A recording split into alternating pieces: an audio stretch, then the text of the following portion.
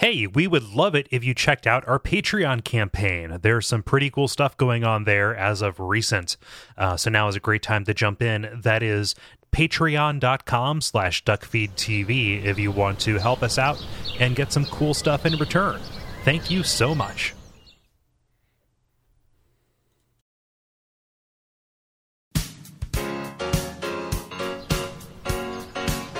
Oh, what a life. Hello. Oh, hey, I didn't see you down there, little guy. I'm Goomberry. I changed my name to rhyme with yours. I adore you. Oh, that's really sweet. It's very nice to meet you. And I have to get going. I got an appointment. I'll see you around.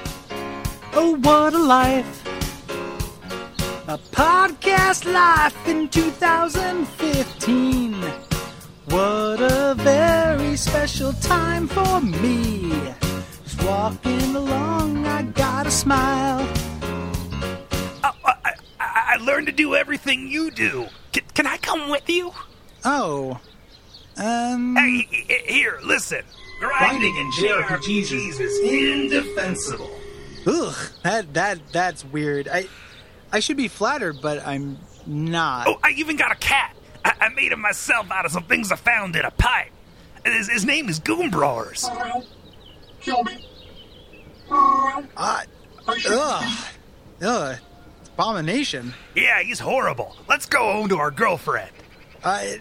No, I'm gonna get away from you and run instead. This podcast life got creepy chestnuts imitating me. What a terrifying time to be. God damn this podcast life.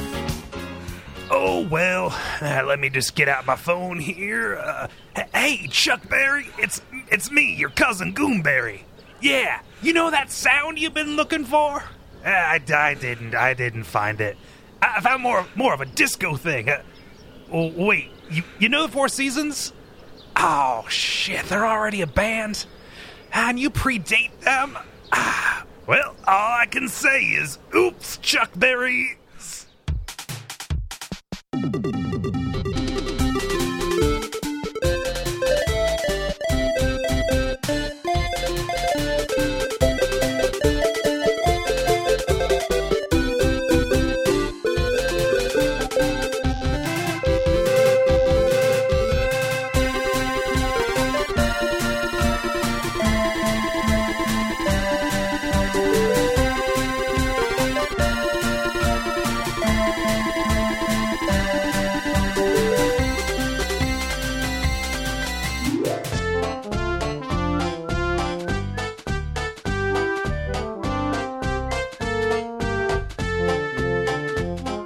My name is Gary Butterfield. My name is Cole Ross. And you're listening to Watch Out for Fireballs. It is our retro game podcast. Yes, and this week we are talking about Paper Mario, which is a JRPG developed by Intelligent Systems and published by Nintendo for the Nintendo 64 in 2001 here in America. Yeah, I love the name Intelligent Systems. I love those bland, Yeah. like, you know. Well, they make dev hardware for Nintendo too. They're not just a studio. Yeah. Yeah. Oh, yeah. I mean, I just think their name is really funny. Yeah. Like developed by Procedure Softworks, or something like that. Yeah. So this was originally supposed to be Super Mario RPG 2, which and astute listeners will remember that's the the second game or third game. That's the fourth. That's episode number 4. Back when we saw fit to do a whole JRPG for one episode and then 2 weeks later do all of Vampire the Masquerade Bloodlines. Yeah, remember? That was a weird fall. Yeah. Yep. That was before we realized that games had lengths. We thought they existed only in 2 dimensions. Yeah. And weirdly, it was only the longest journey that made us break stuff up into 2 after that. Yeah, that is weird. Yeah. Yeah, because that was so excruciating. But then also, and we did Final Fantasy VI, which has that natural breaking point. Yeah. Eased us on in. Whereas, and then after that, we had to form our own natural breaking points, which with varying degrees of success and naturalness. Yeah. So this is the first part of a 2-part episode. Next week, we're going to cover kind of the last half. We're going up through the end of chapter 3. today because we want to talk about the generalities. Because Gary, this game is delightful. Yeah, it's really good. In part because it was developed for kind of newer gamers in mind, and this kind of had two, maybe even more big effects on it. Mm-hmm. Yeah, it is. So it's really charming. Like it is cute and aesthetically pleasing. It has this kind of paper aesthetic with kind of pop-up book environments, and Mario is flat, and the dialogue is really cute and takes advantage of the fact that this is the Mario universe in a way that is like just kind of funny and adorable without actually adding any depth or breadth to it in a way that is good. Like, we didn't need Mario lore. We don't need to actually find out why Mario and Bowser are constantly playing tennis. Like, we just need, this kind of thing. Just filling out these like children's show type characters, like just, idiot thugs who actually aren't mean-spirited. And just forsaken townsfolk and the like. Gary, would you say that they're paper thin? I would say they're paper thin, but it works to the game's benefit quite a bit. Yep, as does the aesthetic, right? Like it is 15 years later, and this game is still just fantastic looking. Even on an emulator on a kind of screen it was never meant to be played on. Yeah. As compared to Super Mario RPG, which you kind of have to have nostalgia for and also play it on a CRT to even make it look acceptable. I think to look at Super Mario RPG, you have to look at it through a pinhole in a box. Like it is like it is really, really ugly. Does Vizio make a camera obscura? Yeah. And it's also not only is it's also like timeless. It's prettier than other Nintendo 64 games. It's not just prettier than its predecessor. It's like it's just like that look that will just stand up forever, like similar to cell shading or Jet Set Radio or the like. Yeah. Like this will just always look pretty good. Mm-hmm. The other thing that kind of rises out of this being a stupid game for babies is that it is a small numbers RPG. Yeah. Yeah. So everything is really manageable. What's interesting is that even though it's made for kids, it's not too easy. Nope. Like the game is actually fairly challenging. It just looks like it's not going to be, and it shows like it gives me heart that you can make something that's aimed at kids and isn't terrible, right? Like, especially an RPG, because the last time I saw that was Mystic Quest, and that's a really bad game. But two, take a game that's made at kids that actually like respects them and their tenacity, because like. As a kid, I was more tenacious than I am now. Yep. Like I was stupider, but I had the kind of patience to try things until they worked. And I would have been like, this came out when I was an adult, but if this came out when I was a kid, I would have, thrived in this environment. Yeah. This got to me after a bunch of Final Fantasy games did. Like I was playing this concurrent with like Final Fantasy IX. So the idea of kind of this inflation in the numbers and in the systems and in the complexity of everything to make you feel better about yourself and to add artificial weight to it had already kind of like won me over aesthetically. And it's only nowadays that I recognize how awesome that simplicity is, that you can just like drop 3 zeros off of this and instead move that complexity over to the mechanics. And make each battle and each area its own little puzzle. That it really, this is something that carries through the entire series. But, in the canon of JRPGs that we've done for the show, this is a shining star, I think. Yeah.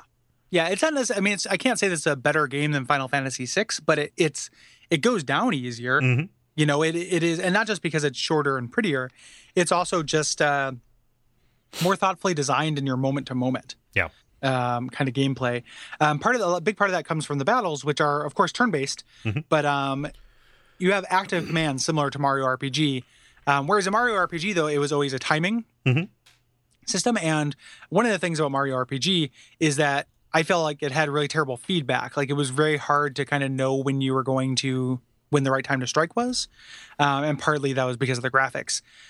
Here, though, they vary that up. So instead of just being a timing thing, which they are sometimes, they can be other kinds of commands. And sometimes they'll mirror what you're actually doing. So in order to, slap really, really fast, you have to tap the stick, or you have to hold down the stick for a certain amount of time to wind up a hammer. So that's really fun. Like I like the idea of, what I'm doing kind of mirroring what's happening on the screen. But two, the feedback is just really good. Like it's really not too easy to get critical hits in here, but when I mess it up, I know it's my fault. Yeah. You know, I never feel like, oh, like I just couldn't see that enemy from the right angle to like know when to strike or when to defend. It's always because I fucked it up. Yeah.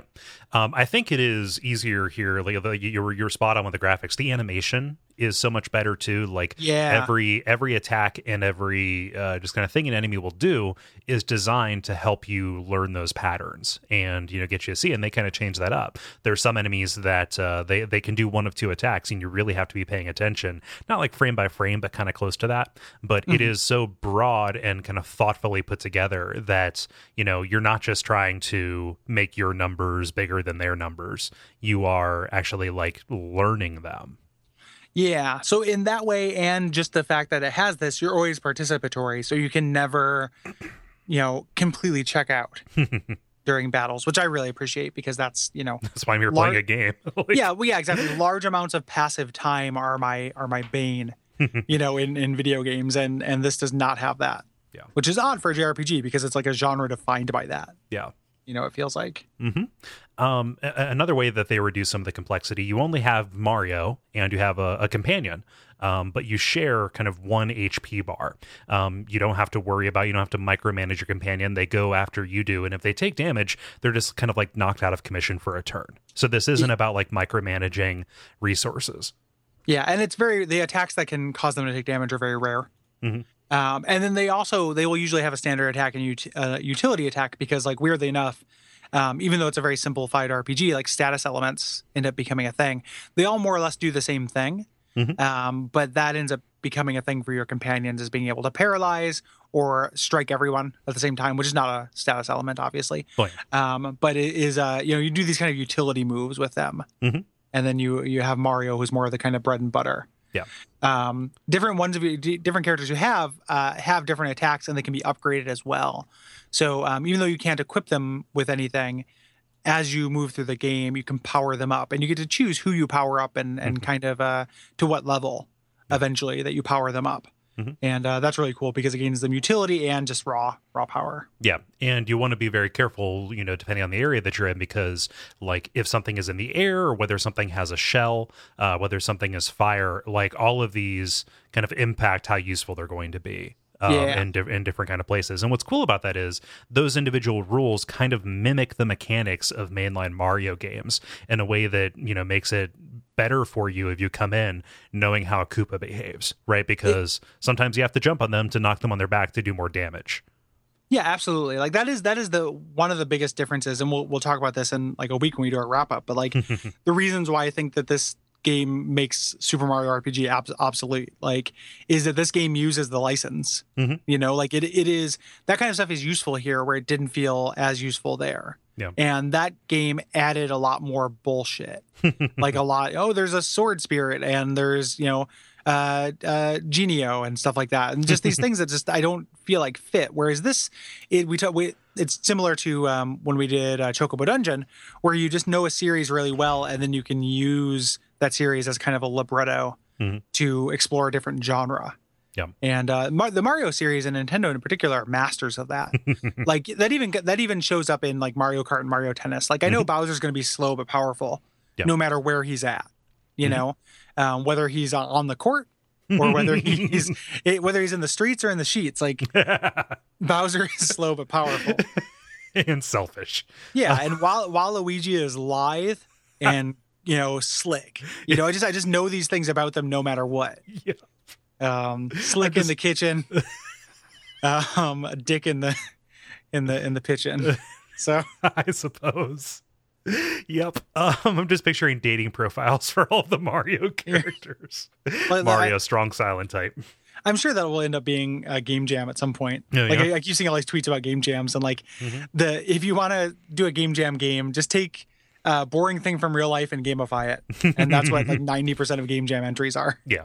So dating profile for these fictional characters will pop up, I'm sure. Another kind of nice thing about this that's a digression or diversion from the JRPG norm, battles are not random. You can actually avoid them or use your abilities to get these preemptive strikes by either jumping on them, smacking them with a hammer, or doing your spin dash to dizzify them, which I didn't realize you could do until embarrassingly late. Yeah. I didn't realize you could do that until you just said it. Yep. No, but it's like I'm spin dashing because it's like, you know, you're rolling as Link. Yeah. And if you spin dash into an enemy, they'll the first one in the row will be out of commission for a turn. Oh, that's great. Yeah. I love that. I love the fact that you start the battle kind of before you start the battle. So like, again, it's just keeping you engaged at all times. Like you're not just like, you know, there are parts of like Final Fantasy games I love where it's like, I just have to walk across this dungeon. Yep. I know where to go. It's just on the other side. I'm just going to have to go through a bunch of random battles I don't want to do and a bunch of slow as hell walking to get there that I don't want to do. And Paper Mario doesn't do that. Like you have to watch out for enemies that are on the field and not only just watch out for them. Like it's better than Chrono Trigger is because Chrono Trigger, you have to do that as well, but there's nothing you can do. Yeah. It's still just random. Walk by a point and they ambush you. Yeah. You know, that gives you the illusion of what this actually does. Yeah. Like Earthbound is the same way. Yeah. But I feel like this does that a little bit better than Earthbound even. And I'm not saying it's a better game than Earthbound, but because the enemy density is lower than Earthbound, like this is a way less grindy game. Like in any given screen, there's like 2 to 3 enemies, you know, usually. So like it's just the density, and also that means you can avoid them.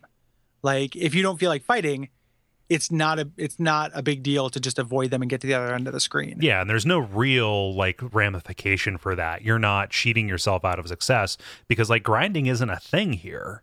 Yeah. You know, you're getting experience points and, you know, those are tied to kind of like in Mario RPG, you have health, you know, flower points and then kind of these badge points, which, you know, it's good to have, you know, a lot of badge points, but you know, you're not like actually reducing your ability to take damage or, you know, deal damage at least directly by skipping out fights. And you'll get the lion's share of your experience points from bosses, similar to like a Souls game. So like even if, you know, and the experience doesn't scale up either. So like it always takes 100 experience points to gain a level, and the low level enemies in any area, even the late game, will give you 2 experience points. You know, so you really aren't missing anything just by avoiding battles if you feel like it. Yeah. But the battles are painless and fun, so like I typically don't.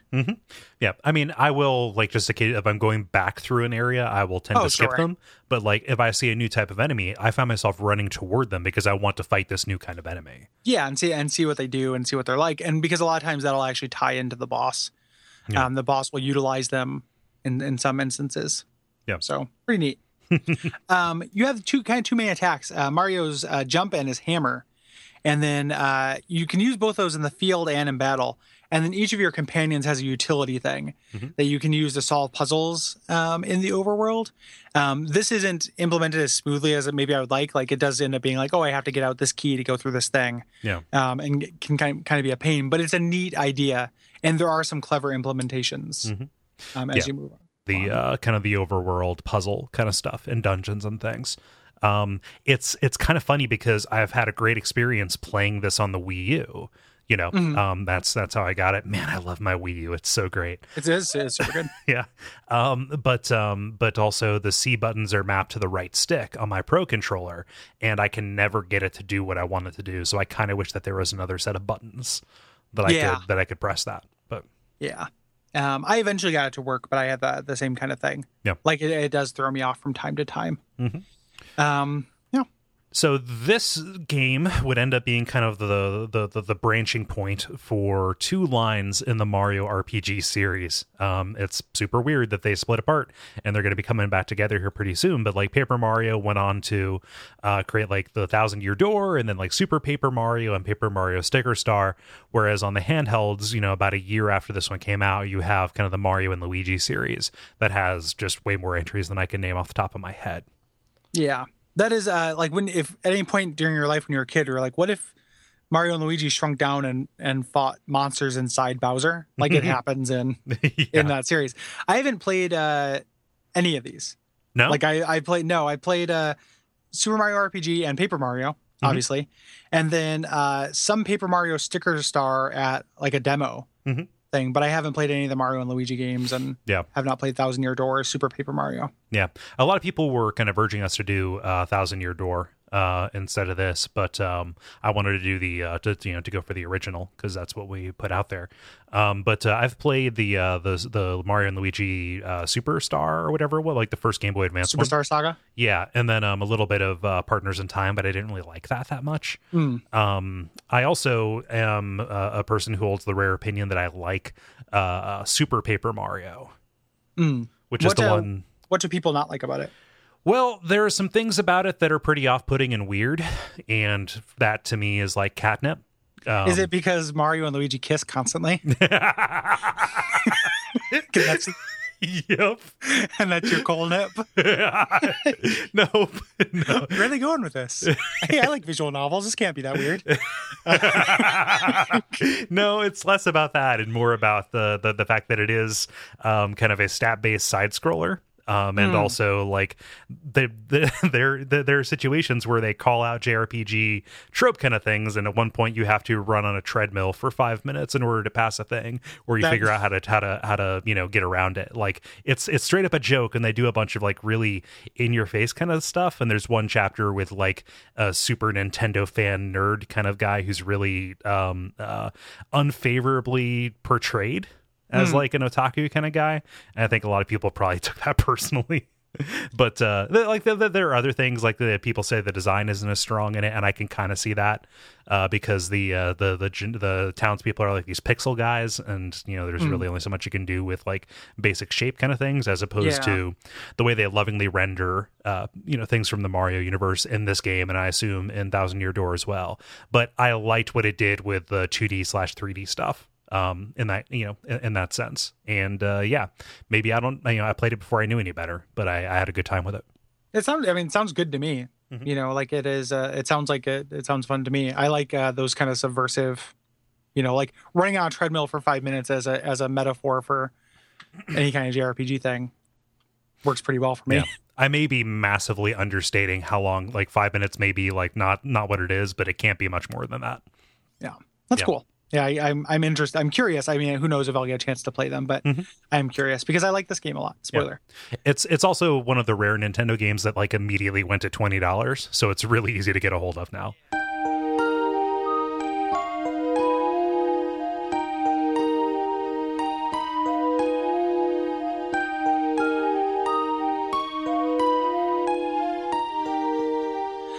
So cool. Tell us a little bit about the plot of this game. Yeah, well, I don't want to do like the whole rundown because like the intro to this sets it up nicely. There isn't much to say, honestly. Yeah. So we might as well get into the first like playable bit where Luigi comes and wakes you up, and he's got a letter. You've been invited to a party at Princess Peach's castle because she's baked you a cake. Yep. Which weirdly enough plays in later. Yep.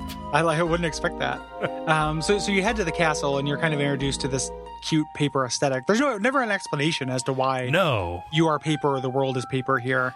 And you're not other times. And they don't lean into that like they do in Thousand Year Door. Like I've seen like Mario will fold himself into a paper airplane to cross a gap in Thousand Year Door. Yeah. Like, and they only ever use it mechanically a couple of times, but it is literally just like, hey, what if Mario was a storybook that took place on this stage for some reason? Exactly. It's just in the grand tradition of Mario being artifice, right? Like Mario is always a play or a movie or a dream or something like that, and this just plays into that. Yeah.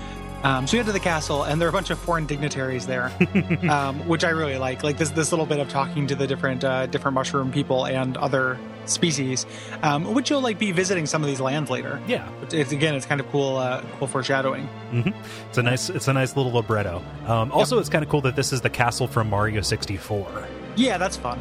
you know, so it's like, oh, I know this place. That's cool. It's not laid out the same. Like it's just the entry hall is, and as soon as you go in, it becomes different. But like it is nice to see the same kind of famous entry hall there. Yeah. But unfortunately, Bowser has built a castle under this castle. Yep. It's a classic castle on castle section, and that castle has rocket jets on the bottom. So it's a classic castle, rocket castle on castle. Yeah, it's my favorite episode of Castle, where Nathan Fillion just fucks a mirror for 42 minutes plus commercials. It's like Tetsuo the Iron Man, like he puts a bunch of bottle rockets under his skin and he turns into Rocket Castle. Yeah. So he's this is his greatest plan yet, where he's just blasting your castle into space for a while. It's like, just kidnapping Peach isn't enough. That's never worked for me before.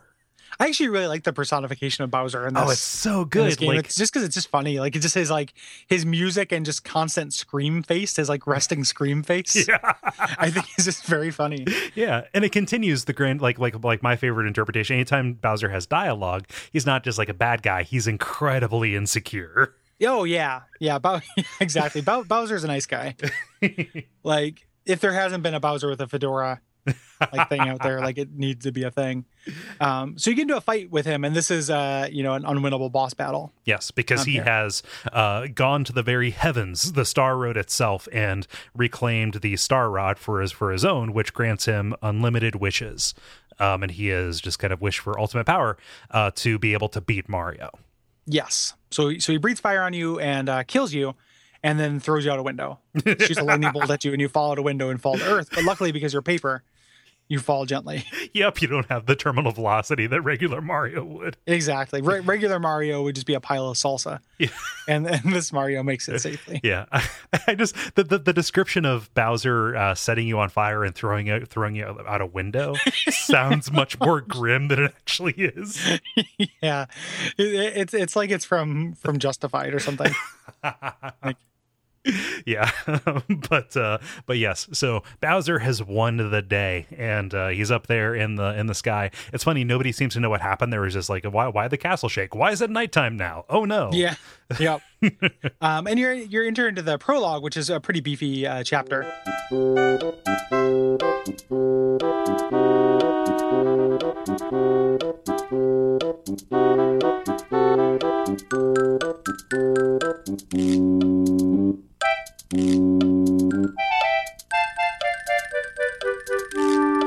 You fall into a town of Goombas. This is Goomba Town. Yes. And every town is creature town, blank town, where blank is a creature. Yeah. And that's another thing that I like about this is that, Goombas are not inherently bad. They have a society. They're just these bad eggs that side up with Bowser. Yeah, and that's a running theme. Mm-hmm. Here, like, none of these creatures are evil. It's not like even the ones you fight are just following orders. Yeah, nobody dies. Like, aside from that brief grim bit, like everything, like you beat somebody and then they kind of become your friend because they respect you now. Yeah, or they join you because they, again, like the other ones are bad eggs and they're they sympathize with you. Yeah. So when you're here, a bunch of Goombat actually rescues you. Mm-hmm. After a bunch of stars kind of come in and bring you back to life. Yeah. So stars are going to be kind of the plot guys in this. Yeah. And after Goombat rescues you, there's a character named Eldstar who projects the Force Ghost and tells you to meet him at Shooting Star Summit. Yeah. So, and that is over by Toad Town, which is through Goomba Town, and there's a bunch of stuff in your way. So that is your first initial goal. So you wake up and you go back to Goomba Town, and everybody is really happy you're okay because they were worried about you. And this sets up the rhythm of the game, which is going to be these kind of two-part chapters, like the dealing with the city or the culture of these places and kind of solving puzzles, and that giving you access to a dungeon. Yeah. And that rhythm is going to stay the same throughout the whole game. So here in Goomba Town, you have to actually, there's this gate that's broken, and you have to talk to everyone and kind of do some errands and get it fixed. Mm-hmm. Yep. You have to go get your hammer from Goompa. Yes. I love how everybody says their name and then explains why they're named them with their names. Yeah, I'm a Grandpa Goomba. Yeah, I'm Goomba. I'm Grandma Goomba. Yeah. I was kind of hoping Goombat would join you, but I for some reason I think I remembered that she did, but she totally is not. It's Goombario, who you see walking around being creepy. Yeah. Just because of his weird little underbite. Yep. Goombario is solid though, and there's good representation as far as ladies in your party. Like, you get a bunch of ladies on your team. Yeah. This game, like it's weird to talk about the gender politics of Paper Mario, but like it's surprisingly pretty good. Like, Peach, even though she's kind of damseled in this, like is instrumental to Mario's success and her own rescue, and is consistently like proactive in doing things. Yeah. Like, yes, she is disempowered, but like she's not helpless, and she's not passive about it. It's kind of cool. Yeah, I mean, it's great to be able to control her directly. I can't think of a time before this where you did, aside from like Mario 2. Yeah, and even then, like that was more because there was a lady in Doki Doki Panic. Yeah. Yeah, and it's not perfect, but it's also not like Super Princess Peach, where it's like she's, controlling the world with her like emotion powers that ladies have. Yeah. It sucks that the game is so troubling because it's really good. Yeah, no, it's like, great. It's one of the better platformers on the DS. Yeah, it's really good, but it just kind of every time Princess Peach, the angries take over her and she just can't control herself. Like it's just like, oh jeez. Yeah, it's kind of gross. Yeah, but here she's great, and also there are lots of like just like lady versions of characters of these creatures walking around. Yeah, which is cool to see. But yeah, you go out. Goompa's out there fixing the veranda, and then you step out and you Wile E. Coyote because the veranda fell off. Well, before that, just real quick, after you fix the gate. Oh yeah, the Magic Koopa shows up and drops a huge block on it, and the guy who's standing there says, "I just fixed that." Like it's just like there's a pause. Like the comic timing in this game is pretty good. Yep. I wonder who translated this, because like that translation team would go on to do some amazing stuff. Yeah, like people talk about the Mario and Luigi games as being really hilarious, and I haven't played them, so I don't know that they are. So they're pretty good. I could see them being funnier than this, but this is where it began, and you can really see it. Like this is a pretty funny game. Yeah. But anyway, so you Wile E. Coyote down and you fall down onto the ground, and eventually you run into Master Junior Koopa. He's a mini boss we're going to keep running into. Yeah, he's like Sheldon from American Anchors. Yeah. It's not like you just said American Anchors. Yeah, I realize really boring, like History Channel show. Yep. Stay right there through this. Yeah, because it's an anchor. Okay, cool. I gotcha. Yeah, but yes, for American Acres, U.S. Acres. Yeah, U.S. Acres. Wow. Okay. Somebody needs to go back to Garfield and Friends Camp. Oh no, is that a place where they take me forcibly? Yep. Is it in Abu Dhabi? Yeah, I was just about to make that joke, but I was inhaling. So you beat me. Oh man. So yes, but this is a guy who he's a young upstart. He's like the chicken hawk from Looney Tunes. He's out to get you to make his bones. And he is a persistent mini boss throughout the game. Yeah, and weirdly enough, he shows up at the end of chapters after you've already beat the boss. Mm-hmm. He's always a little bit behind you. He's never like that hard, but he's fun, and they do cool things with him. Yeah. But this is really just to tell you about experience points. Yeah. So you take him out and you get that, and like we said, every 100 you get a choice of an upgrade that you want to make, which is pretty cool. A little pro tip for that is invest in badge points early on, because the badges that give you the equivalent flower point or HP value come really early. Yeah. So it's just more versatile. Yeah. Like if with badge points, you can get either of the other two things, but if you want to switch them out, you can. So I rode really hard on badge points for quite a while. Yeah. That's great. That's a wonderful way to like customize your character too, because you're making these permanent investments, and it's probably never a bad idea to give yourself more HP. Flower points, it really just depends on how you play, but like just the idea that you have the ability to just kind of like rapidly change your capabilities is very friendly. Yeah, and you can change it within at the drop of a hat too. So like. For bosses, like you take off the thing that lets you attack multiple characters, and put on something more useful. Like it's really cool. And there's a wide variety of these badges. Yeah. Which is really nice. So you're introduced, you get some items and kind of random encounters introduced to this first strike thing. And then you run into spike Goombas who have spikes on their head, which introduces the idea that there's some enemies you have to use your hammer on, some that you have to jump on, and then later some enemies that you can't do either, and you have to figure out another attack to take them out. So yeah, it is introducing you to that variety very early on, and this avoids the pattern of just press attack, right? Like everything needs to be considered, and it's never explicitly explained to you. You just have to like read the situation. Yep. Yeah. Yeah. So you head back to the village. You get the power jump badge, which is just a better damage version of this that uses your flower points. And Goombario joins you because evil times are up on us. Yes, he's like always speech like from the elder. He's always adored you, and now it's time to join you. And he is your first companion, pretty useful. Even though I never use him after I get anybody else. I will switch to him like occasionally in an area just to see his flavor text, because his overworld ability is just to say like, "Oh, I heard this," so like he's a little know-it-all. And like even in battle, he's kind of useful if you want to know like what an enemy's HP is. Yeah, or their weaknesses if they have one. Yeah. There aren't a lot of enemies with weaknesses, but he'll tell them. And if you get stuck on a puzzle, like Goombario will help you. So like if you don't know where to go next, he's really useful.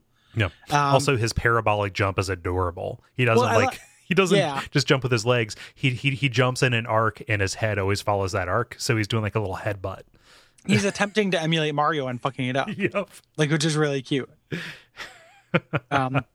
But yeah, so you guys are heading to Goomba Castle, which is between you and Toad Town. And this is one of those times where they'll play with the aesthetic, because you see like, warning, there are Goombas on this path, and then there's a picture of the Goomba on the sign, and it jumps off and attacks you. That's great. Like all the little interactive scenery bits are really cool. So you're on your way and you run into the Goombros, which are red and blue Goomba who fight on King Goomba's behalf. The Goomba King's behalf, who is obviously a thrall of Bowser. And this is a team boss fight with him, which like didn't last long enough for me to like really reveal whatever the concept was. Yeah, same and then here. I just focused on one, and it was not that tricky. Later boss fights are tricky. Like they have kind of concepts behind them, but this one doesn't really seem to. I would have liked it if they had like once you took one out, the other one got like really sad or mad, or like turned into Super Ornstein. Yep. Yeah. Exactly. Yeah. But if like the red one got really mad or the blue one got sad, so you had to take out the red one first. Like, oh, sure. Yeah, I don't know. That's Monday morning quarterbacking, but I'm just throwing a concept at something that has no concept. Yeah, I think they just wanted to be like pretty breezy. Yep. It's early on. Yep. And so you have to follow them. Like, they run away again. Nobody dies. So you follow them back to the Goomba King, who I love his design, because he's got this wacky mustache and his eyes are kind of crossed. And he has this adorable little crown on. Look at him go. And you take down his castle with a switch, similar to Super Mario World. Exactly similar, because he flies. Really he flies and turns into a sparkle. Yeah, it's a really cute little callback. And then that's it. And you can make your way to Toad Town, which is going to be your hub for the whole game. Like there are other little civilizations that do have things, but this will continue to reveal depths and open up new areas as you play the game.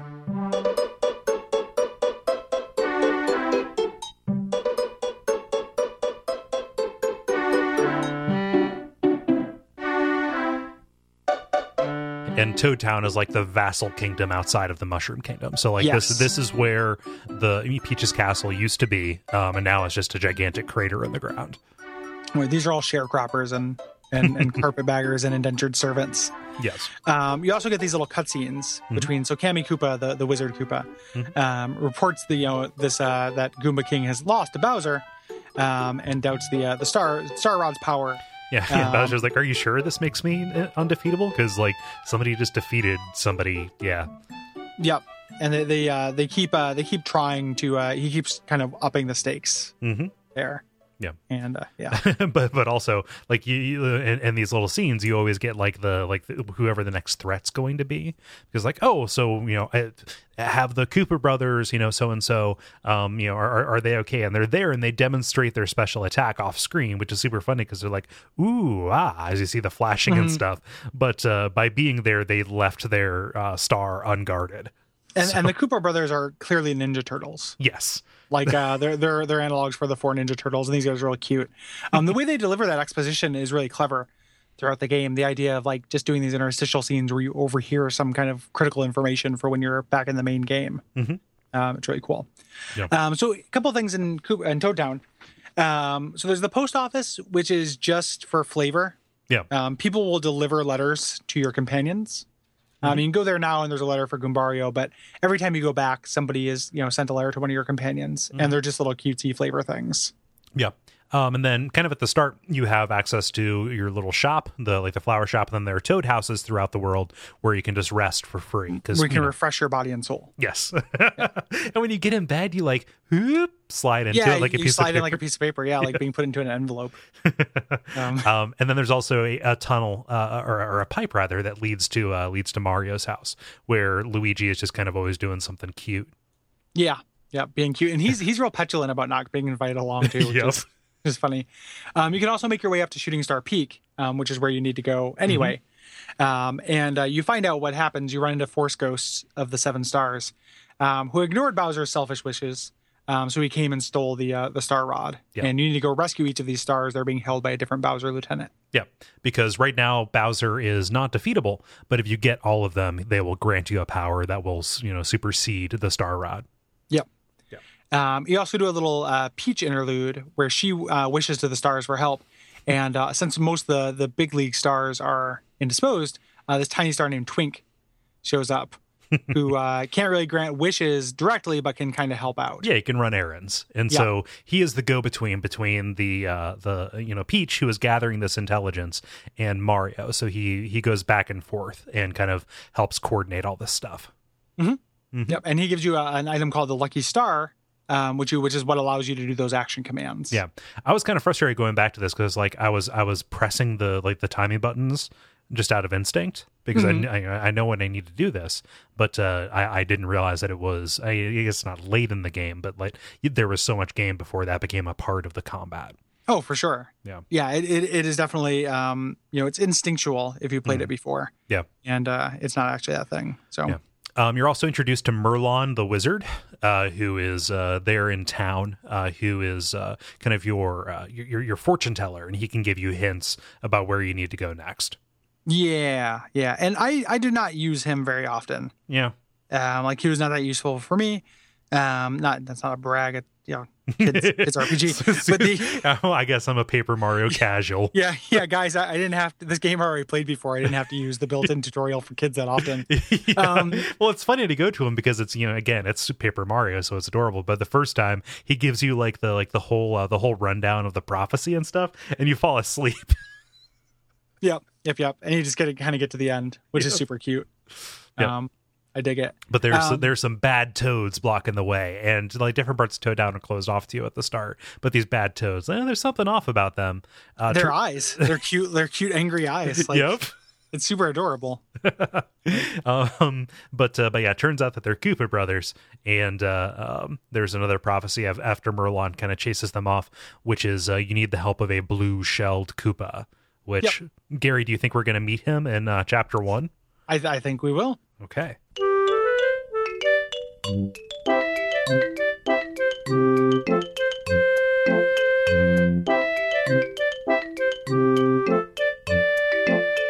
So we head on over to Chapter 1, storming the Koopa Bros fortress and the Koopa village. Yes, I love the Koopa village because each house it's made out of a giant Koopa shell. Mm-hmm. So I imagine that these are their live there. Yeah, good God, I didn't think about that. Yep. Yeah. I mean, it's like the Scar in Morrowind. I'm sleeping in Grandpa. Can you give me a cup of sugar from the ventricle chamber? Yep. Oh gosh, we're sleeping within the husks of Titans from days gone by. Yeah. Yeah, back in the day. From Giant World, from the World 4 from Super Mario Bros. 3. Well, scale is malleable, so I think they found some way to they got all the least popular ones, they made them big and then killed them and hollowed them out. Yeah, that was grim. It's like a weird version of the lottery. Yeah, if you go to the cutting room floor.com, you can see the original scenes that you can see the dialogue of Cooper. Yeah, just using a smaller turtle shell to hollow out the flesh of a bigger turtle shell. Yep. Oh, and how they feasted and danced. Yep. And, yeah, except for one of them crying in the back. Yeah. Oh, it would be their time soon. Yeah. Ask not for who the shell tolls. The shell tolls for thee.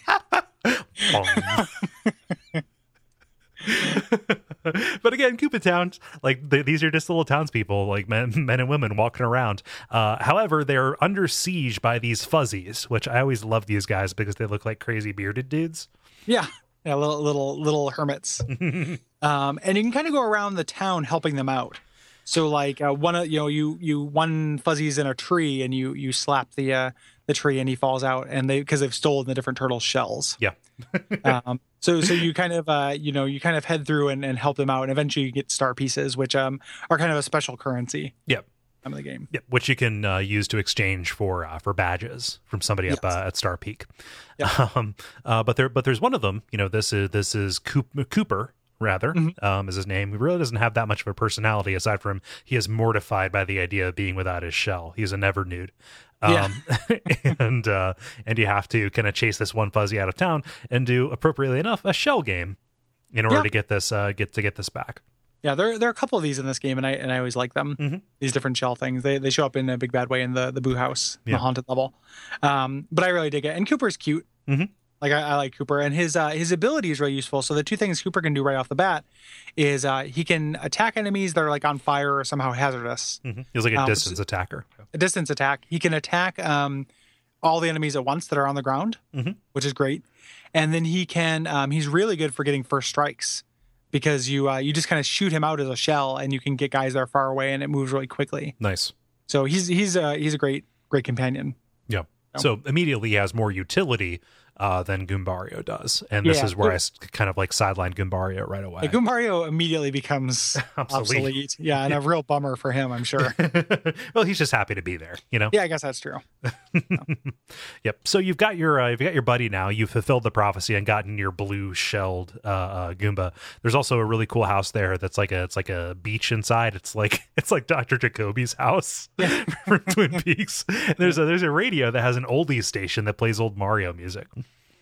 Cole, this is a tangent, but I forgot to send you a picture of something that you just remember. I was walking downtown, and there's a theater in town that's doing the Black Lodge Burlesque. God damn. So just I don't know if that would be good. That feels scary to me. But I took a picture of it for you. I'll send it to you now. But yeah, Black Lodge Burlesque. Portland, Oregon. So I'd go there out of curiosity at least. I am curious as to what it would be like, without necessarily wanting to get the cum scared out of me from it. Well, it's the most efficient way to get it out. Has to be terror cum. Oh, damn.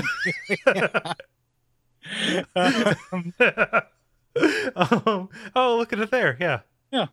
Along with the band We Are Gypsies Now. Yeah. Which the uncomfortableness of that word aside, that's a pretty good name for a band. Yeah.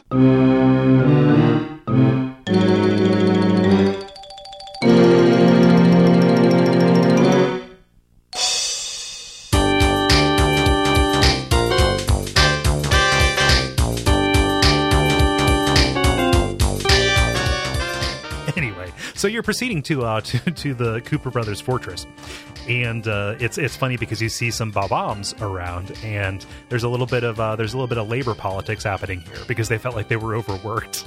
Yeah, and this plays into this whole chapter. You guys show up later, which is very cute.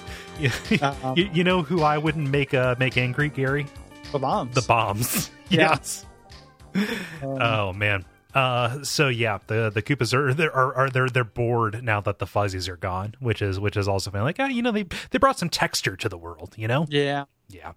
Well, there's still little reason to like revisit these places after you solve the problem. Like they kind of give you some reason to, but like I didn't find myself going back to villages and just chatting that often. Once you open up like the fast travel, I got back as opposed to just backtracking through it. When I was backtracking, I was like, I'm on a mission to get back to Toe Down to see the next thing. But they introduced the fast travel relatively late and weirdly.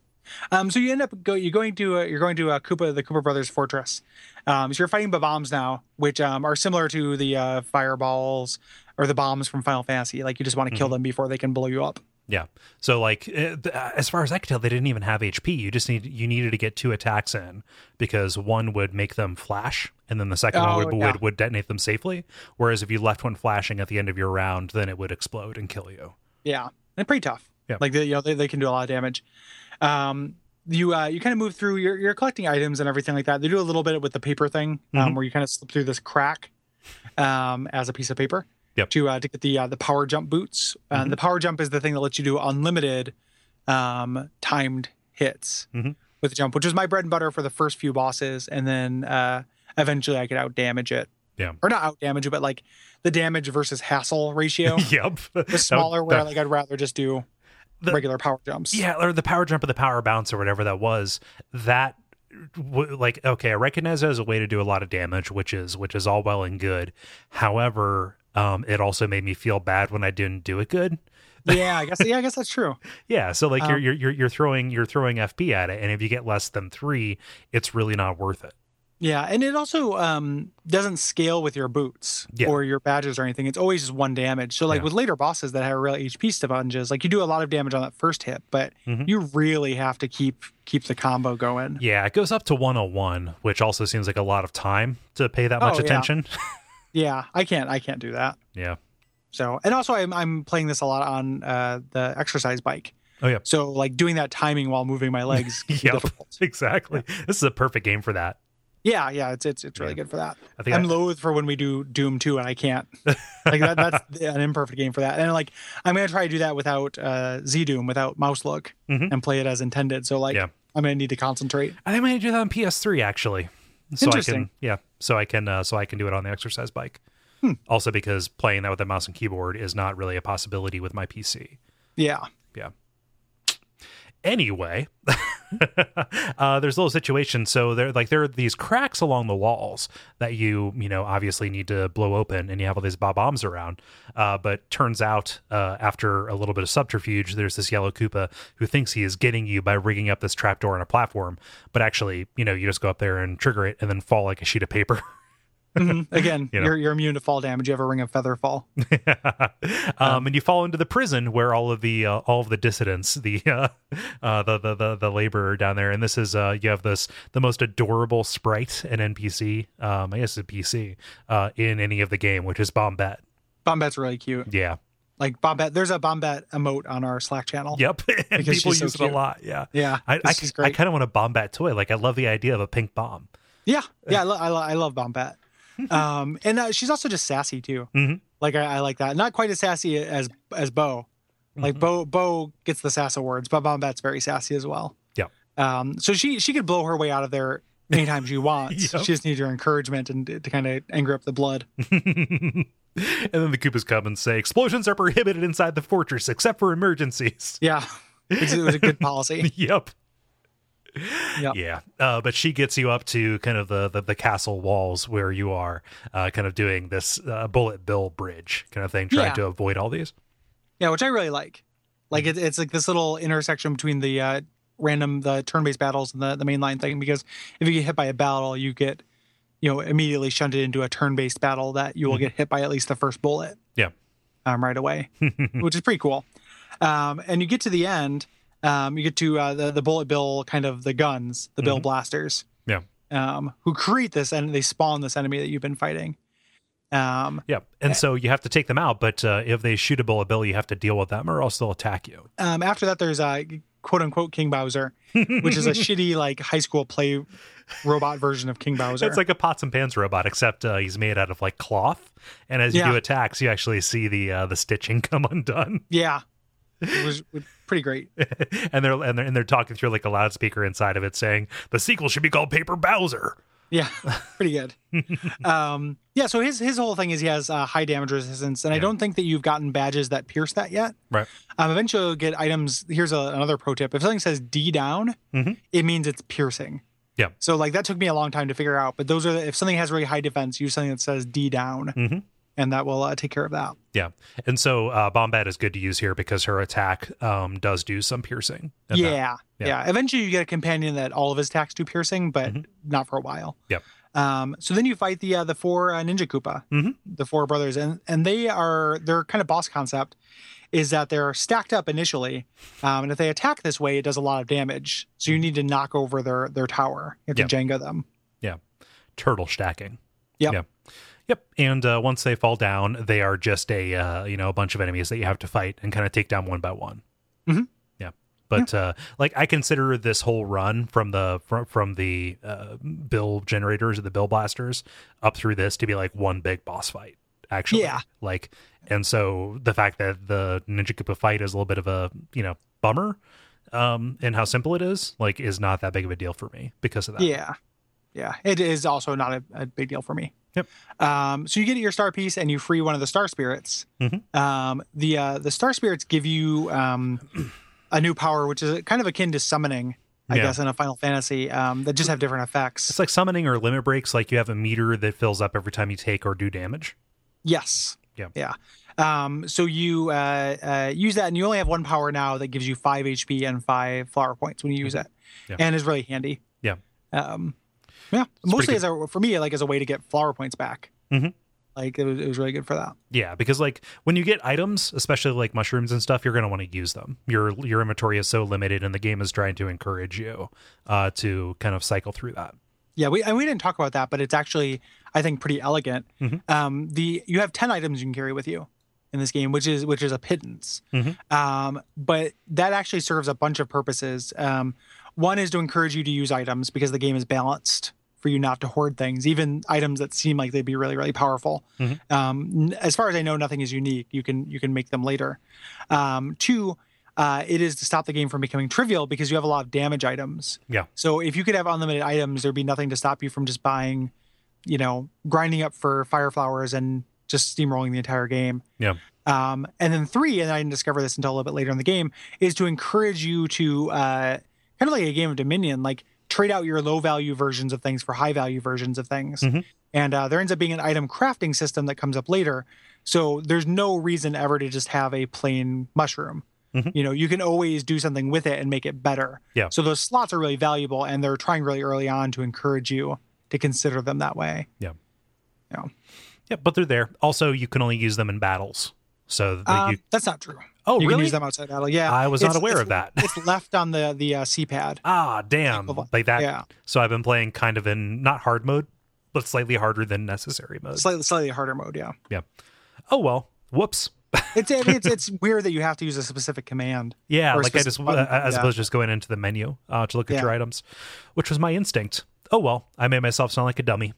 No, that doesn't make you sound like a dummy. It's just they never explain it. Yeah, they go to great pains to explain a lot of things that don't that you could figure out quicker. Yep, but they don't explain that for some reason. Womp womp.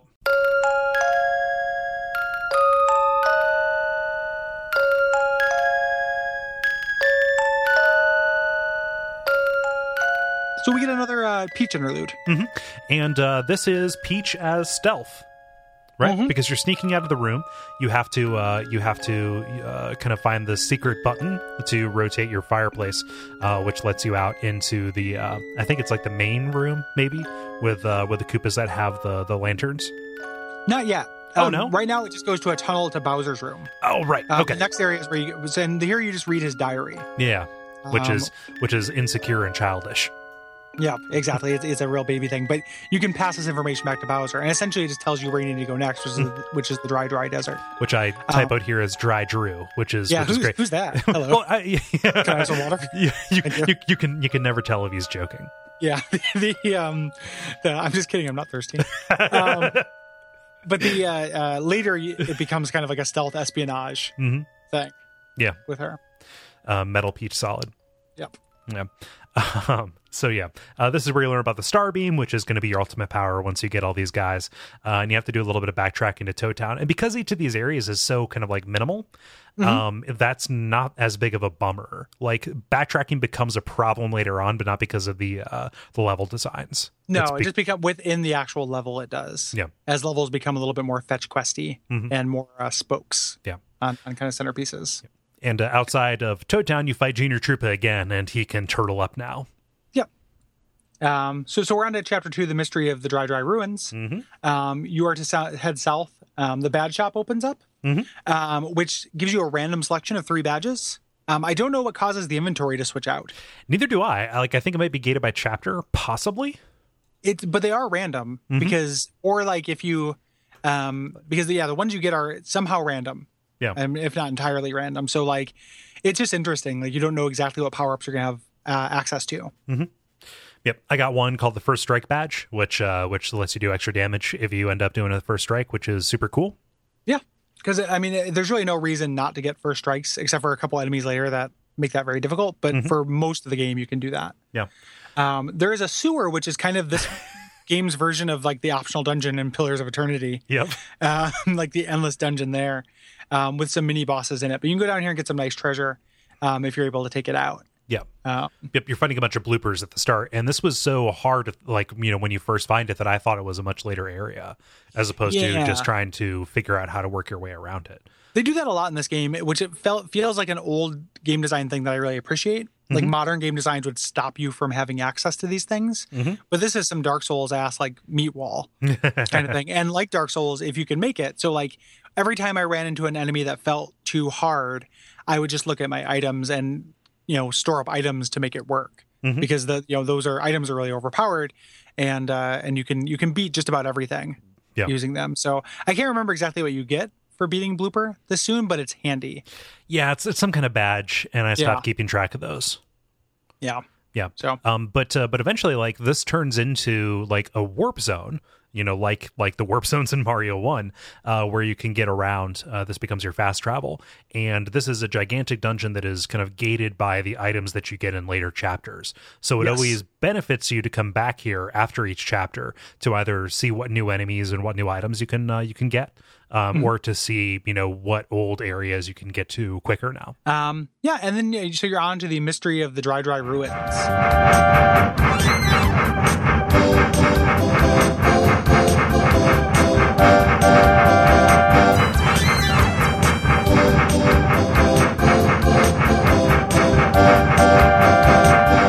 Which you have to ride a train to Rugged Mountain, and this is one of my favorite pieces of music in the game. That train riding music again has that Western feel to it. Yeah, and the whistle is really well integrated into it. The train whistle. So you're on this mountain, which introduces some new enemies, some of which are kind of nasty. The Monty moles, which are fine, but the actual little rock creatures you run into here are really difficult to damage. Yeah, they have really high defense. And you run into your next companion, but he won't join you just yet. This is Parakarry, who is a mail-delivering Paracoopa. Yep. And he wants you to find all the letters he's dropped. He's a shitty mailman. Yeah, he's a shitty mailman. He's not my favorite companion either. Like, right. But before he'll join you, which you need to, because he can carry you across small gaps.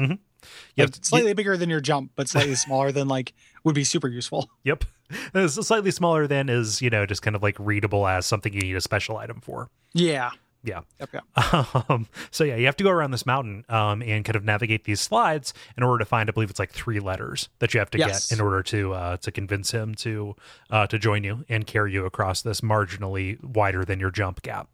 Yeah, and he's dropped a bunch more, which is why he's going to join you, because he wants to look for them. There's this creature, this blue Diglett thing, which I smacked with a hammer. Oh, you and did? You get something, which I on accident. But you get something. You get a really powerful healing item. Oh wow! I don't know what else you do with him though. He's just he's there to be like the flying pig from Kids in the Hall. Yeah. Like everybody talks about how great he is. There he is. Yeah. But it's like okay, so whack. I'm thinking this is going to be really important to this spoke. Nope, he's just a dopey looking thing that pops out of the ground. Yep, that you can smack for food if you want. Also, at the end of this, I really like this part is you run into this buzzard named Buzzar, who says "Hey, I'm looking for this guy named Mario, or what you look like him. What's your name?" And you can say Princess Peach, Mario, or Luigi. And if you say Luigi, he leaves you alone. Yep. Oh, not and the guy. And it's really funny to be like, no, I'm Luigi. And it's a real shithead thing for Mario to do. I know, right? Because who knows Luigi? Luigi's shitty. Yeah. Luigi's one of my favorite characters. No, yeah, Luigi's great. They should have drowned him, though, when he was born. But that's not actually true. The wrong kid died. Yeah, wrong brother died. Yeah. But I said Peach just as that seems like the weird answer to give. It's wait a minute, no, my boss has her in the castle. Something's up. Yeah, he'll believe Luigi, but not believe Peach. Yeah. I just didn't want him to go after Peach and then be treated to a 20-minute scene of him eating her entrails. Yep. Just vomiting on her to clean her. Yeah. Ugh, buzzards are gross. Paper Mario took a weird turn. So this is an optional fight, but fighting him will actually teach you it's not always just a timing game to avoid damage, right? Because he will kind of get up on you and nom, and you have to mash your button in order to get out of his grip and reduce the amount of damage that he ultimately does. Yep. And this has used a terrible effect with my least favorite boss fight in the game, which will come in our second half. This kind of same thing. Mm-hmm. Anyway, so we're on our way to the dry outpost. Right. Yeah. So you have to go through this big desert. And you pass by this Indiana Jones analog. It's a mixture between Indiana Jones and generic English explorer. It's Indiana Jones and Rudyard Kipling. Yeah, is who it is. And they're like, oh, just stay on the path and you'll get there. You're going to be exploring this desert a little bit later, but you get to Dry Outpost, which has awesome toad variation, which they have kind of like these turbans wrapped around their head. A lot. So just adorable. Yep. And essentially what you're doing here is a little bit of a fetch quest kind of thing, where you're trying to find out where Mustafa is, who is the bandit who runs the town, who can help you get into the Dry ruins. And there's this information dealer named Sheik, and you have to find out what fruit he loves. Like if you give him a piece of food, he'll answer a question. You ask him what his favorite food is, and he says it begins with an L and ends with an N. So you have to find that, and you can actually find that in this desert, which is kind of a maze. I mean, it's just a 5x5 grid. Yeah. But it is looks really samey. Yeah. And there's actually some like treasure and reasons to explore this desert. But this is also the first time that you've encountered pokies as well. Oh yeah, yeah, the walking cactus things. And there are some screens that are just littered with them. Yeah, so some of these I feel like you're really not supposed to fight. You're just supposed to run. There's some of these screens. Yeah. Oh, and you can also get a lime. Which I didn't try giving him the lime. Like, what the fuck is this shit? Yeah, I think because later when they introduced the item crafting thing, that's what the lime is for. Yeah. But I think it's just to, in case you don't ask him that question, because you have to pay to ask him. You have to give him a piece of food for him to answer that question. And essentially the code is to buy items in a certain order, because this shop in this town, so once you give him the lemon, he tells you this, sells 2 shitty items, a dried mushroom and a dusty hammer. So you buy those in that order and it unlocks this guy. Yeah. And it turns out it's him, because whenever anyone says like that it's Tracer Tong in Human Revolution. Like it's any time you're looking for somebody mysterious and talking to their lieutenant, you're actually talking to them. Yep. And so you have to follow him up to the highest point, and he gives you a stone that lets you play hot and cold in the desert in order to find the dry ruins. And this turns into the key, which raises it from the sands. Yep. So you get there, and every time you're in here, you're hearing this voice once you get into these ruins of Tutankoopa. Kind of warning you about the mummy's curse or what have you.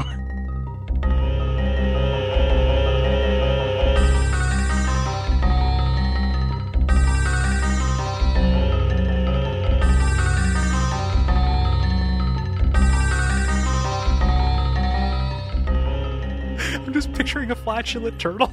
Yeah. That's the dumbest thing. This game's turning me into a child, more so than usual.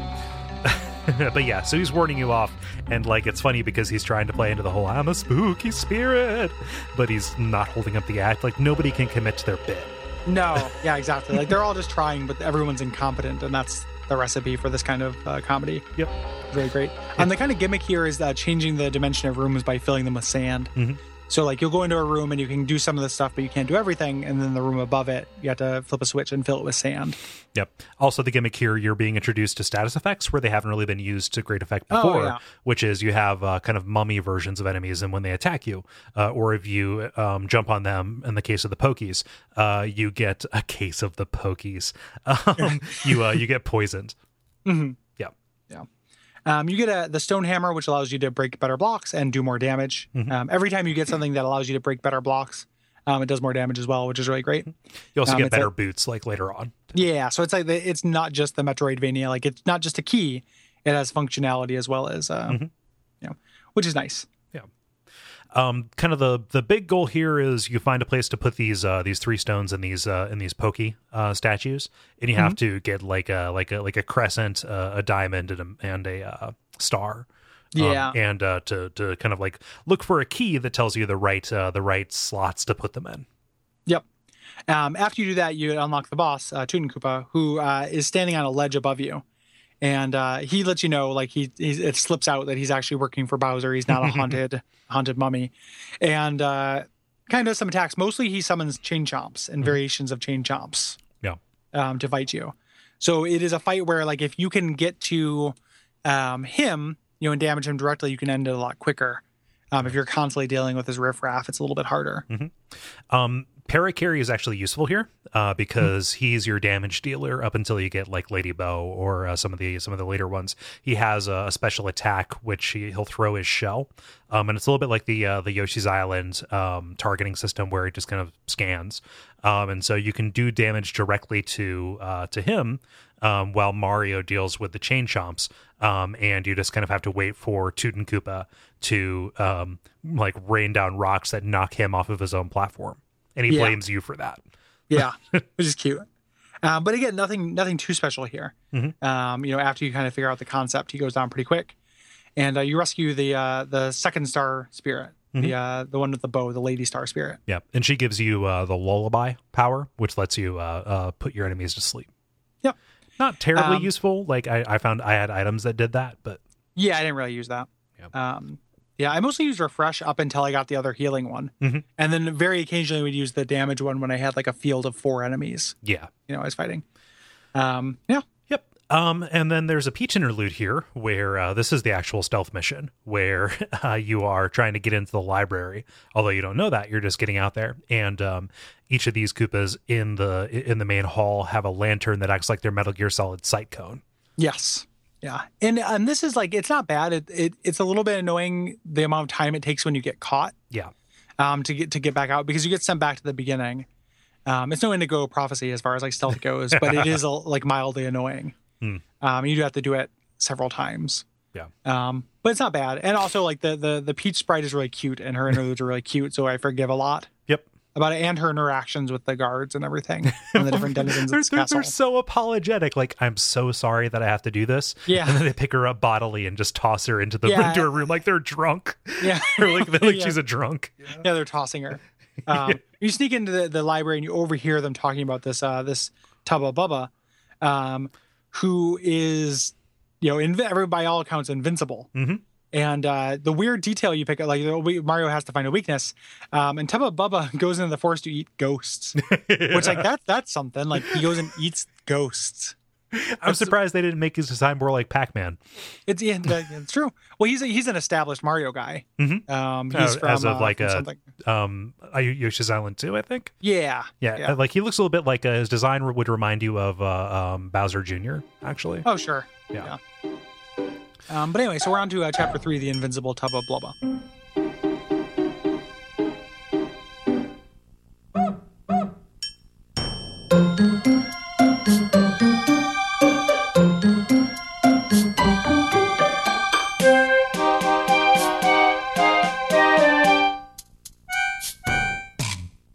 So you get this information like, oh, you have this invincible guy, and you have to head into the Forever Forest, which is off of the south wing of Toad Town. And some ghosts show up and spook the Toad Guard, which has this cute little spear real bad. Yeah, that's real cute. And then when you get in the forest and you run into the butler who invites you to it and then turns into the big scary like Large Marge version. I love Bootler. This is the Bootler. Which I understand the joke they're going for with Bootler, always a ghost butler. However, when you say Bootler out loud, it sounds like you're talking about Ghost Hitler. Yeah, it doesn't. It doesn't sound like a ghost butler at all. Right. I just like saying Bootler though. Yep. Elaine Bootler. Can I get your coat? And I actually like this section. This is like one of those mazes like they do in video games where it's a maze, but it has a better concept behind it. It's the best execution of this we've seen so far in the show. Yeah, it's really good because like it's not arbitrary. It's not just memorize the pattern, go back to the beginning. Mm-hmm. And it's not like Brave Fencer Musashi where you have to like chase that dog and do an escort mission at the same time. Mm-hmm. It's just something about one of the 4 paths is different. Mm-hmm. And you have to figure out what it is, and it can kind of widely vary. Like sometimes it's a sound, sometimes it's a visual cue. Sometimes you have to interact with an object. It's really cool. Yeah. I love those laughing flowers. Yeah. Because like their heads will rotate in really creepy ways and disappear and like pop up, or the mushrooms will glow like going into the background. Like this is really effective. And it scared the shit out of me. Just like.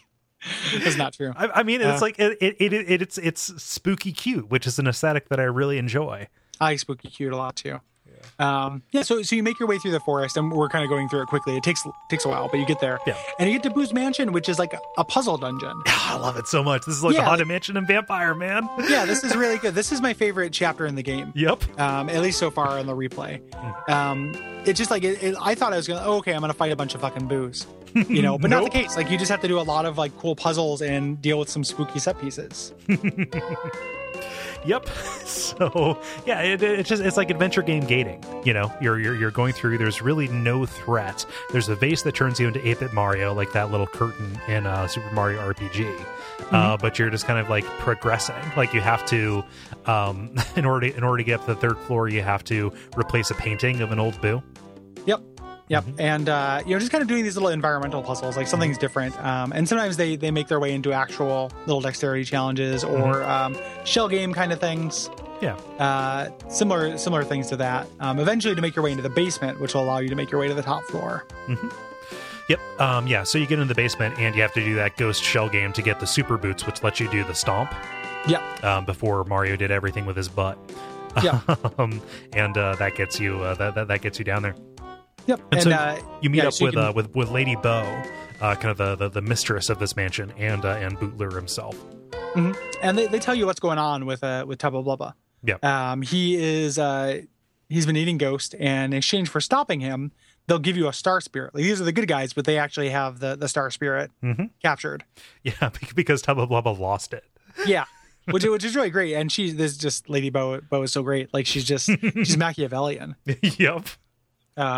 And she joins you, and she's really, really useful. Oh, yeah. So her field thing is she makes you go stealth, which will make enemies ignore you.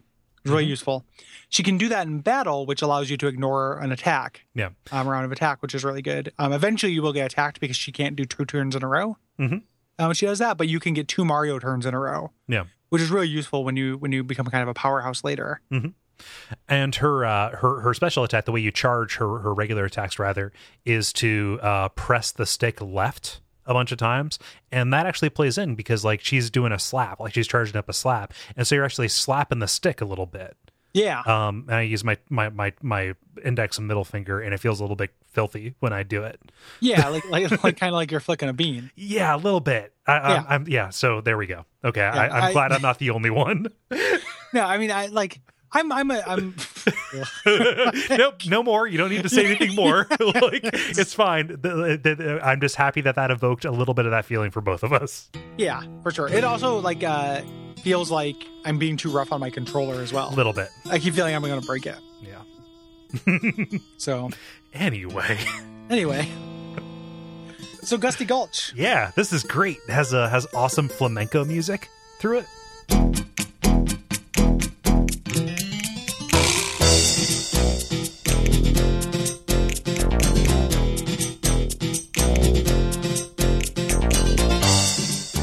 Yep. And this is where the Boos live. This is actually their village. So you show up there, and everyone's talking about this guy, Herbert, who died, who's eaten. It's really funny. He was so dark and depressing. What a great Boo. God, I love Ghost. Like seriously, the Boo design must be my favorite design for a ghost in a game. Yeah, it has to be. It's one of my favorite Mario enemies. Like, Bob-ombs are probably my all-time favorite. Shy Guys, man. I'm a Shy Guy, man. You're a Shy Guy, man? Yeah. I think I like Bob-ombs and Boos more than I like Shy Guys. I love Shy Guys. Yeah. Don't get me wrong. But yeah. So this is very personal. Like, they have their society and they have their sentimental attachments. You get a couple of hints, like everybody speaks in like these weird prophecies and dreams. One of them says like, oh, like I had a dream about needing to retreat to a windmill, but as you're walking around this little town, this little ghost outpost, Tubba Blubba comes and he eats Stanley. No. Yeah, exactly. Like, and they just give him a name for comedy. Yep. Like, Stanley, no. And Lady Bo's like, not Stanley. Yeah, everybody loves Stanley, but we don't know anything about him. It's very funny. Yep. So you're making your way to his mansion from this point, and on your way you're running into Goombas who are like Ultra Goombas, I think they're called, and they charge up, and if they attack you, it does tons of damage. So this is teaching you to use Lady Bo's invincibility power. And it's funny because like they flash and they like move around. There are enemies later who are a little bit more subtle about charging their stuff up. Yeah. And so it's really like saying, okay, here's a very obvious example of when you need to use her, so you can kind of catch the more subtle stuff later on. Yep. So you get to Tubba Bubba's mansion. You have it as both Tubba Bubba and Tubba Blubba in the notes. I know, can't remember which one it is. It's Tubba Blubba. I was typing this while I was playing, and so I was writing it very quickly. I wasn't trying to call you out. I was just letting you know and letting people who are listening know I don't remember which one it is. It's Tubba Blubba. Okay. He's fat. He's not Southern.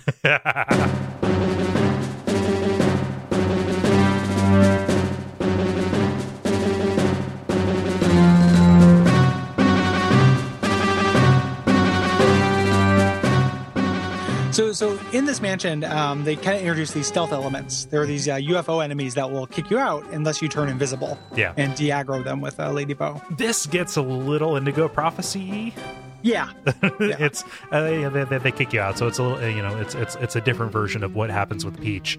It happened to me at very inconvenient times, which bad on me for not using that. But this is where the stick being the stand-in. Yeah, it's not really a problem with the game. It's just the fact that we don't have a good digital version of toggling our stealth thing. So it happened to me too. I never got caught by the UFOs, but I got caught by a couple of the enemies when I would have rather not because of the controls not cooperating with me. Yeah. Yeah. But the stealth kind of goes through this whole area because there are these guards who are sleeping, and there's an NPC who reminds you, like, hey, if you tilt the stick, slightly, you're going to move in a very silent way. Yeah. Yeah. So this is the stealth level, and it actually works really well. You eventually kind of make your way to the top of this tower and sneak past Tubba to get into his room where he's sleeping. And this is one of my favorite moments in the game. Because you were looking for his weakness this whole time, right? Like you think you're going to find like his crystal, his Seath crystal. And you open the chest and this little anthropomorphic key comes out whose name is Yaki, and he's the talkie key, and he likes to make noise. Yep. And he asks you if you're here, and I answered honestly. I don't know what happens if you lie. No, I did too, just because I just thought it was funny. I knew the game wouldn't hurt me for doing it. And he's like, hey, everything has an exclamation mark behind it. Yeah. He's just this excitable little key, and it's such a, you think you're gonna actually get the treasure. So this instigates a kind of a chase sequence. He wakes up Tubba, and Tubba chases you down to the windmill. He chases you like through his mansion, like destroying things as he goes along. Yeah. And like even on the Wii U, I guess this might be more of a product of the emulation. Like the environment destruction caused the frame rate to drop into single digits for me. Oh no. Yeah, it's like duh. I was really impressed by like these pathways falling apart, but I realized, oh, this is like just super ambitious for this hardware. Yeah. I don't remember if there's when I first played it and played it on just the Wii, if it's a Wii U thing. I never played this on Nintendo 64, so I don't know if it's related to that. But anyway. But yeah, look, you're just running back across this entire level to this windmill that was locked up, down to a pretty cool kind of boss fight sequence, because Tubba Blubba isn't invincible because of any kind of like real magic.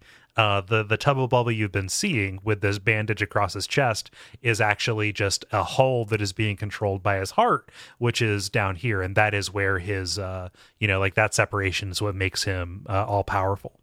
Yeah. So you have to fight his heart first. You fight this boss fight, and it's kind of a shorter boss fight.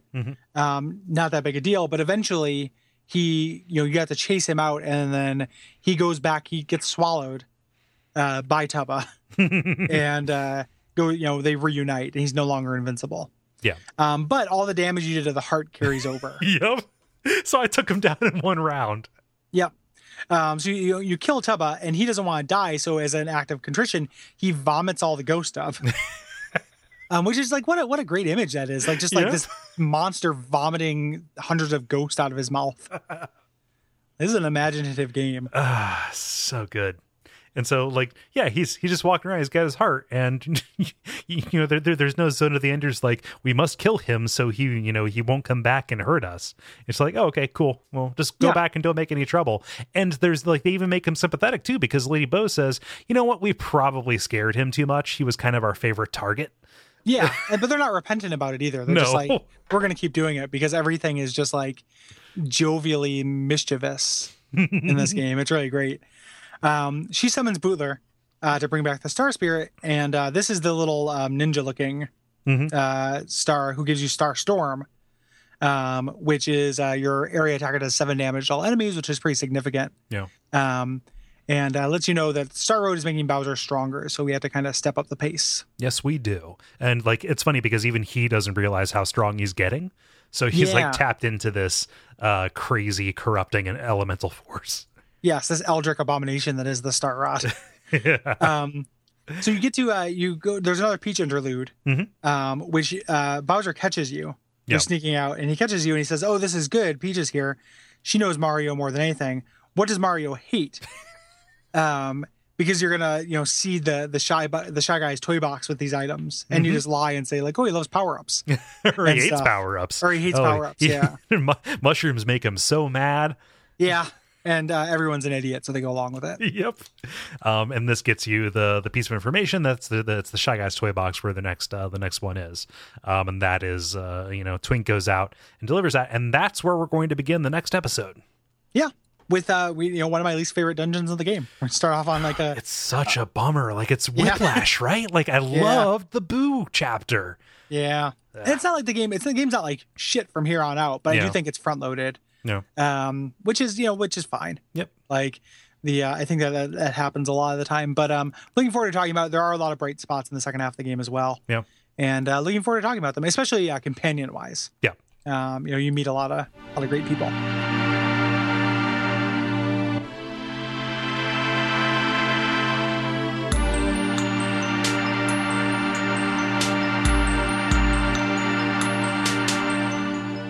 Yeah, so this is kind of a shorter episode, especially for a JRPG, but it hasn't felt that way as far as playtime either. No. Like I'm just on I just beat chapter 6, and I've been playing a lot.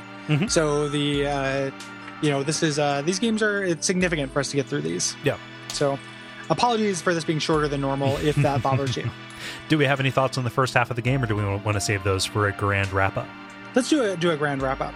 Because everything together will be kind of tempered. Like the first half of the game, if it just ended with the Boo chapter or can maintain that level of quality, like it would be, God tier Watch Out for Fireballs game as opposed to just like really, really great. But it's not as is like it for me. It's not up there with like your Silent Hills 2 and your Torments. It's really good though. Yeah. So Gary, do you want me to tell them what we're doing next time? What are we doing next time? Yeah. So after Paper Mario, we've got one more episode of Paper Mario, and then we have an extra episode where we're going to read your responses. If you're listening to this, there is still time. Not much more time, but check the social media. But after Paper Mario, we are covering Doom 2. Yes, which I'm very excited about. And plan to do, because Doom is so short, I want to do Doom and I want to fuck around with some WADs. And if I'm feeling really ambitious, I'm going to take a look at that book. That Masters of Doom book. I've got it. I think that it's like after I drop the ball with the Commander Keen stuff, I've already ordered my copy of it. So, but yeah, that is available. It's like on Steam. It just got released on GOG, weirdly enough. With a whole bunch of Bethesda stuff. It's Windows only, which is a real bummer. But there is like an anniversary edition on PSN and Xbox 360, which is how I'm going to be playing it because I want to use a controller. Yeah. What are we doing after that, Gary? After that, we're doing King of Dragon Pass, which is one of our most requested games, one that neither Cole or I have experience with, but sounds so far up our alley as to be unreasonable. I don't know about you. We haven't really talked about this. I'm going to play it on iOS. I think I'm going to play it on Steam because it's easier for me to take notes like that. Okay. So I think they are slightly different. I've heard that the iOS version is optimized in a lot of ways, but it'll be good to get both experiences. And we have a precedent of doing that. Like we didn't read the book source where we played the iPhone version. Like we'll do an optimized version of a thing. So I think I am going to play the iOS version unless somebody wants to reach out and convince me otherwise. Yeah. But either way, that's what we're covering. And I'm really excited about it because I've wanted to play that for a very long time. Yeah. I'm curious. It looks like it's going to scratch a bunch of my itches, both for the choose your own adventure stuff and for like systems optimization stuff. So yeah. And then after King of Dragon Pass, since we do 3 ahead, we're going to be covering an NES game called Blaster Master. Yeah, you guys know Blaster Master. Yeah. It's a Sunsoft NES game. That's one of the big NES developers we haven't hit yet. Not quite in the Konami Capcom tier, but they did a lot of good work. And Blaster Master is one of the first really successful Metroidvania games, I would say. Yeah. More playable and fun than Metroid 1. Yeah. At the very least. Yep. So I'm excited about this. This will be the first time I played it to completion. So yeah. I mean, good music in that episode. Yeah. So if you have thoughts on any of those things, hit us up at duckfeed.tv/contact. Yeah. If you want to support the show monetarily, you can go to patreon.com/duckfeedtv and kick us a couple bucks a month there. We're doing great as far as that goes. And it's really, really fun. You get access to a lot of stuff. We just recorded our first Duckfeed Live that was open to the public. But if you want to, two things, like if you want your questions to have priority during that, there's a tier. But also if you just want to participate in the chat that's going on at the same time, which is really fun. Yeah. We have a Slack channel at a very reasonable dollar amount. So just $2 a month gives you access to that. And it's a great place. And everybody there is helping keep it and make it a great place. Yeah. But there's also a bunch of other tiers as well, things you can get. All of which are a big help to us. If you can't help us financially, telling people about the show really helps. Facebook, iTunes reviews, iTunes ratings, Twitter, blogs, things like that are really useful. Yeah. Message boards. So all that's really great. Also, if you're going to be buying anything on Amazon, you can go to duckfeed.tv/tipjar. If you're doing like back to school shopping or whatever, there is an affiliate link from Amazon there that gives you the same Amazon experience, does not cost you anything extra. And we get a kickback from that. And that goes a long way towards like covering the base expenses so that the Patreon stuff can go towards, kind of like initiatives and things like that. Yeah. And then just finally, head on over to duckfeed.tv/Souls of Darkness to check out my Kickstarter, which is still running at the time this comes out. Yeah. So if you want to get a copy of that book, you can see the details there. I won't go over it for the billionth time on podcast, but you can find the details there, and I would appreciate your support as well. Yeah, you're really close. I'm so close. Like by the time this comes out, I really hope to be there. Yeah. So, yeah. Fantastic. Well, thank you so much for listening. We hope to have you here next week for the conclusion of the game. Yeah, and until next time, what should they watch out for, Cole? Fire flowers.